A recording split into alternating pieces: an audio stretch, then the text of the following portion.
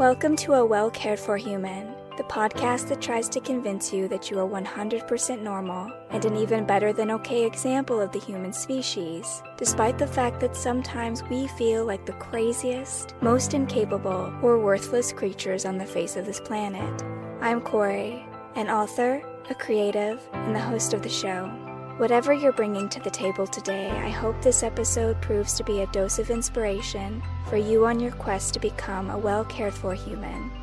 You can find the episode show notes, your free wellness blueprint, and more at awellcaredforhuman.com. And as always, thank you for listening. Hello humans, it's your host Corey, and today we're going to talk about grounding techniques. And if you're like me, someone who struggles with anxiety, then grounding techniques are a great way to deal with that. And of course, this is at top of mind this week for me because I've personally been struggling with my anxiety a lot. This week, I don't know exactly if it's the changing weather or if it's something hormonal or sugar-induced or too much caffeine or not enough sleep. I really don't know what I've done to trigger this anxiety, but I'm definitely having a moment where I'm way too much in my head and not enough in my body, and it's really starting to wear on me. And so when I started to think about how I wanted to address this, I realized that I had never shared specifically the grounding techniques that I use when I'm having a bout of anxiety. And so that's what this episode is about. It's about how to use these grounding techniques to help if you're dealing with some anxiety. And if you're not familiar with the term grounding is essentially doing tactile activities, tactile practices that get you out of your head and into your body. Because anxiety can very much be perpetuated or made worse by our thoughts. Anxiety is definitely felt in the body. So for example, when I'm anxious, I feel sick to my stomach, I feel real jittery. I also have this strange feeling where my arms, like my biceps, are weak. They're kind of like heavy, which I don't exactly know what that is or why specifically that part of my body. But anxiety is definitely registered in the body, but it's created by this cycling in the mind. So for me this week, for example, there was a lot of worry about my future, what's going to happen in the future, am I going to be okay, are things going to work out the way I want them to? And that's very much generated by the mind and by the thoughts. And so grounding is meant to interrupt that cycle and also to slow it down because anxiety definitely has a speed to it. There's speed associated with anxiety. And so because of the speed and because the mind is a trickster, it's very much a landscape of smoke and mirrors. It does not always tell us the truth about ourselves or about our situations. And so when we get lost in those thoughts, in that mental landscape, our anxiety starts to skyrocket. It starts to increase. And so these techniques are meant to slow that down. And that's what's meant by grounding, basically getting out of your head and back into your body.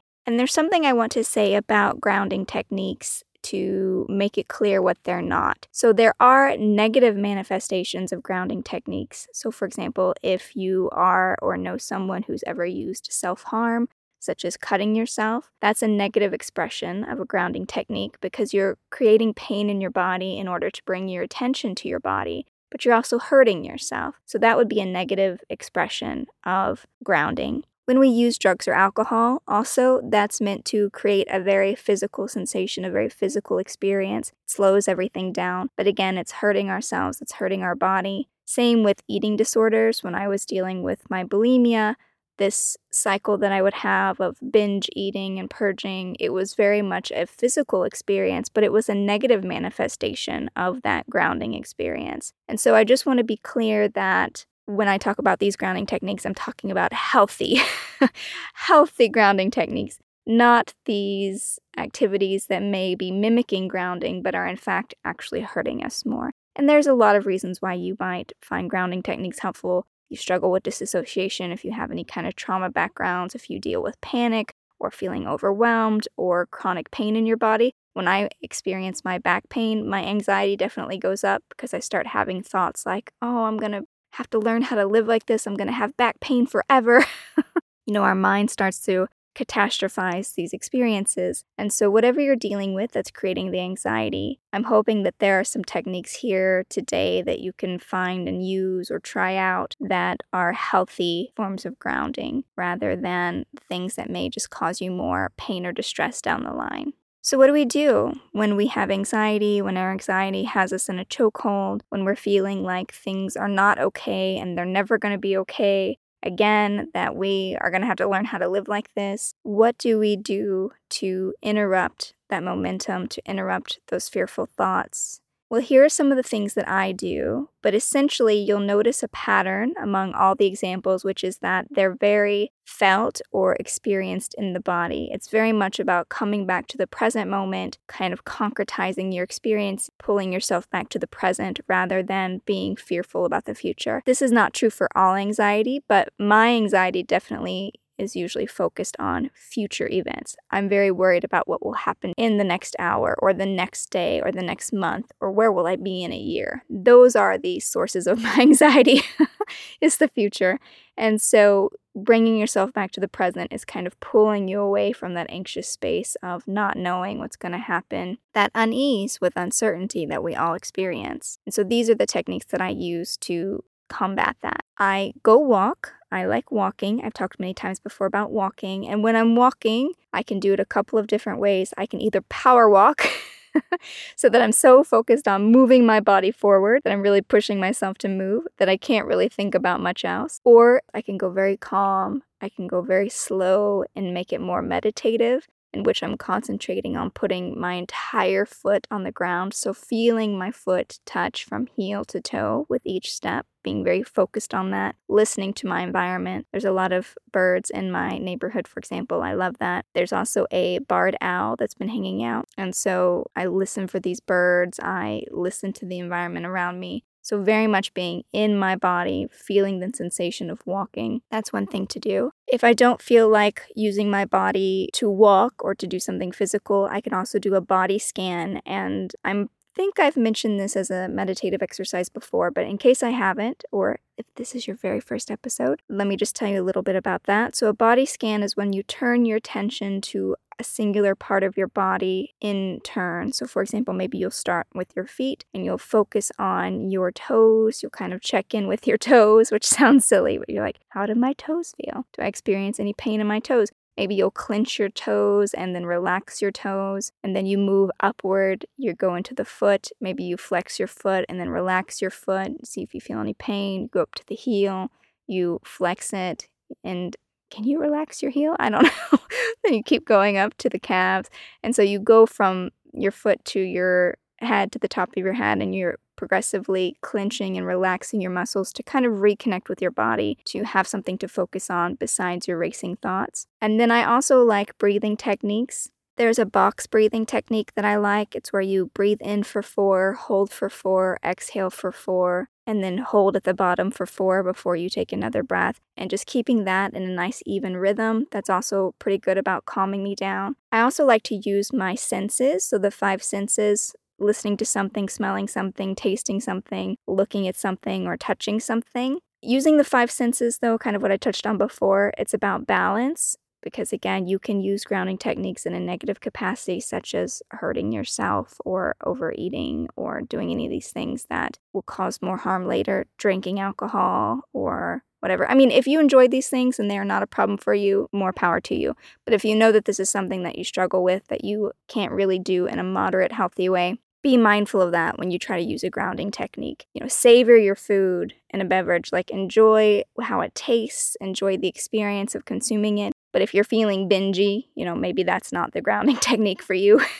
I have to be careful with that, right? When does a nice comforting bowl of ice cream become, 2 gallons or something? There's a cutoff point for me that I have to be aware of because of my history. And so same thing for touch, the negative manifestation of that being like cutting, which I was mentioning before, doing something to your body to hurt it. That's an unhealthy manifestation of grounding because you're giving your body attention and you're bringing your attention to your body, but not in a great way, right? You're hurting it. I've also known people, myself included, who have used sex, for example, in a really destructive way to kind of get back into your body. But again, you don't feel great after the fact. It's not a good experience. you usually feel worse about yourself as a person. So again, being mindful about how we use the senses, but in a positive way. Some healthy ways that I use the senses to ground myself is listening to things. So like listening to the birds, which I mentioned, or listening to music, or listening to something that I find calming. I really find Pema Chodron's audiobooks very helpful. So maybe I'll turn her on and I'll just listen to her talk.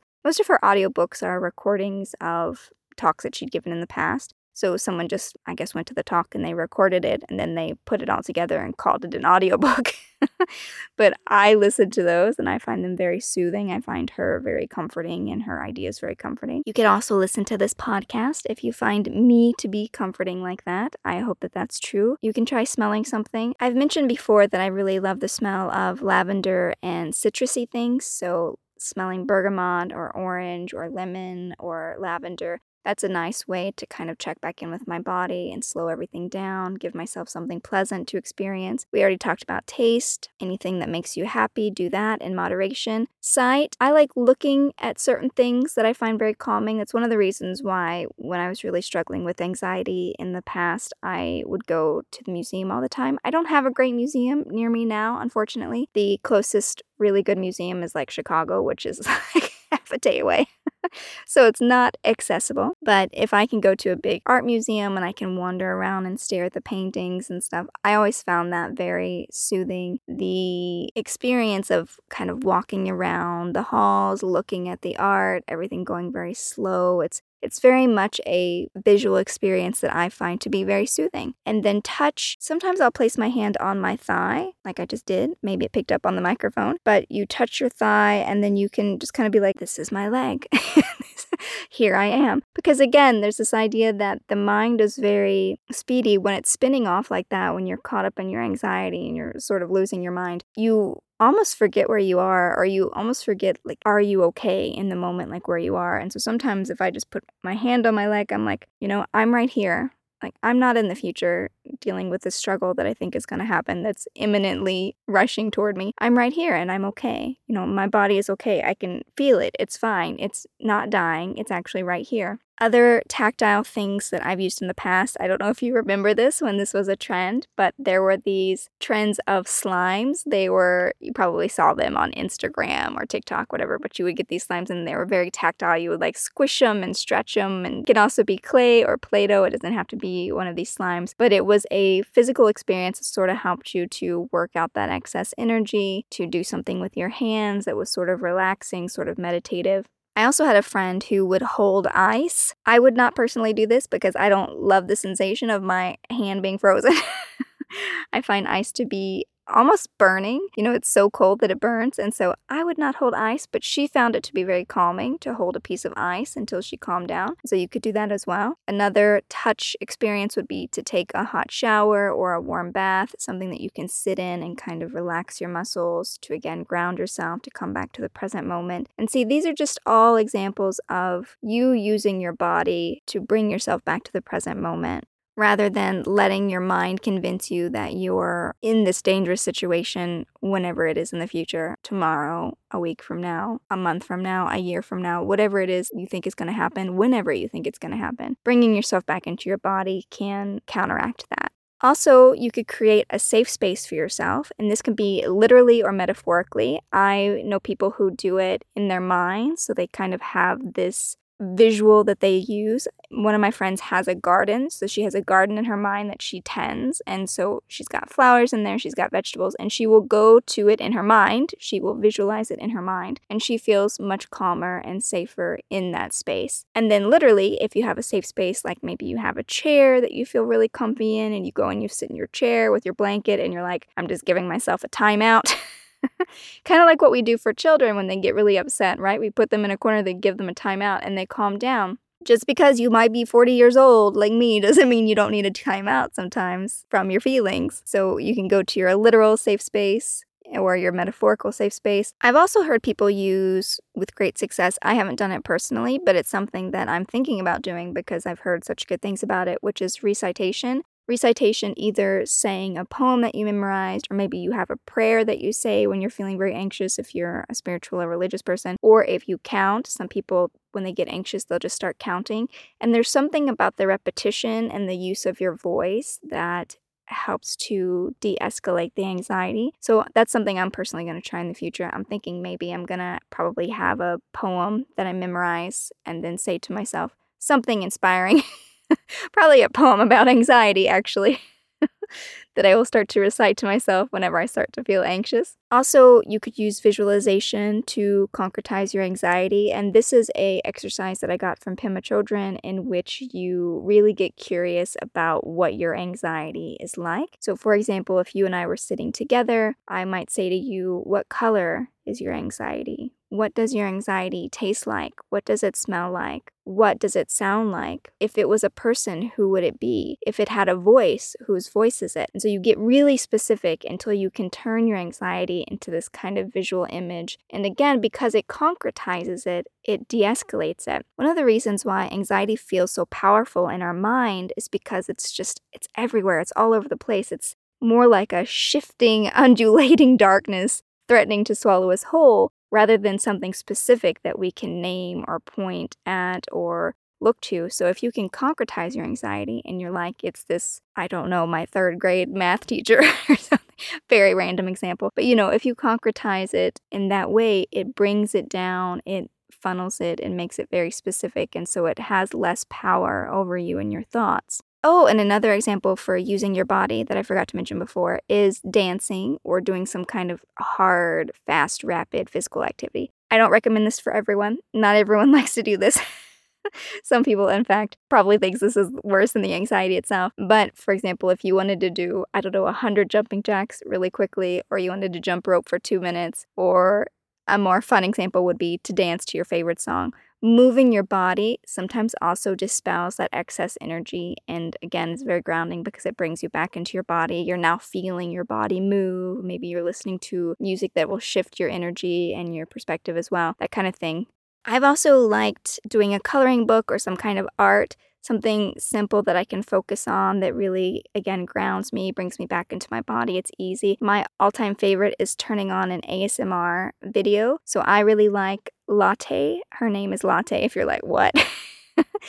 There's an ASMR artist. Her name is Latte. I subscribe to her channel, and she has a lot of ASMR videos. And so I'll turn one of those on, and I'll listen to it in my ears while I'm coloring, like in a coloring book. And I find that to be really soothing. That's like one way that I find a lot of comfort and ease when I'm really going through it. Another thing that I've done is I'll plan something that excites me. So this could be anything. This could be a meal that I really want to make, or a treat that I really want to go and get, or it could be a day trip or an excursion that I want to go on, either by myself or with Kim or with my friends. Anything that I can look forward to, it generates that sense of excitement, and then I'm more focused on, I get to do that, than on the anxiety that's currently choking me to death. So it gives my mind something else to be preoccupied with than something terrible.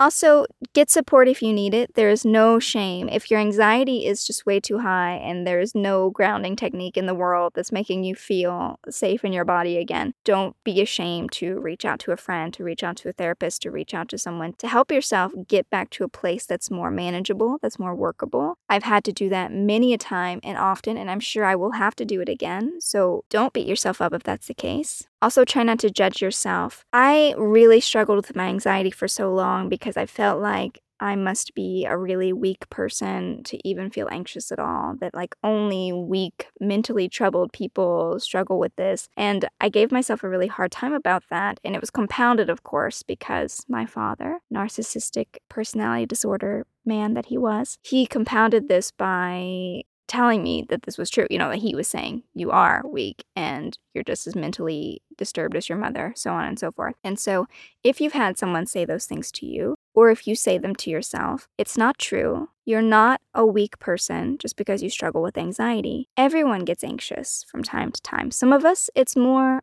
common, and for some of us, it's stronger. But it's part of the human machine. There's nothing wrong with you just because you're dealing with this. And then kind of connected to that was this idea of changing my perception about my anxiety. And what I mean by that is I taught myself to view my anxiety as an opportunity. And before you're like, nope, and you turn off this episode, Hear me out. When I say that I trained myself to see my anxiety as an opportunity, I'm not talking about any kind of false positivity crap. Obviously, anxiety is awful. Obviously, no one wants to have it, and we're not trying to be like feely good about it. But what I'm saying is that I learned to sit with my anxiety compassionately. It allowed me to develop more self-love, self-compassion, more patience, because I was able to look at it as, this is the result of my experiences. And I feel this way because there's a part of me that wants to keep myself safe. There's a part of me that loves myself so much that it's trying to anticipate dangers.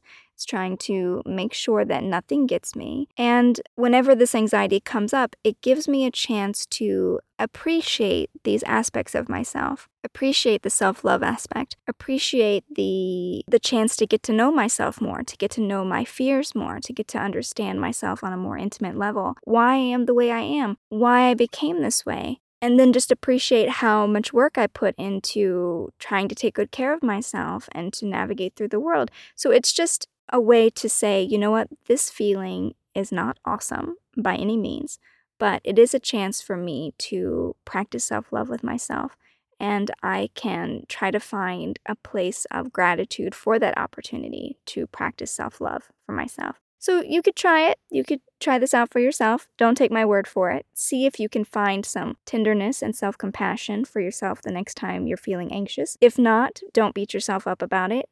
And so that's it for today, dear human. These are just some ideas for you to think about the next time you're feeling anxious, but honestly, just do whatever works for you. If it's something that gets you out of your head and back into your body, if it slows down your thoughts and makes you feel calmer, then do that. And before I sign off, I'd like to remind you that I've opened up the show to questions, so if you have a specific question or situation that you want me to offer my thoughts or experiences on, you can email me at Corey@CoreyMShrum.com or reach out to me through any of my social media. I always love hearing from you guys. Otherwise, I will be back next week with another episode of A Well Cared For Human, and until then, please take good care of you.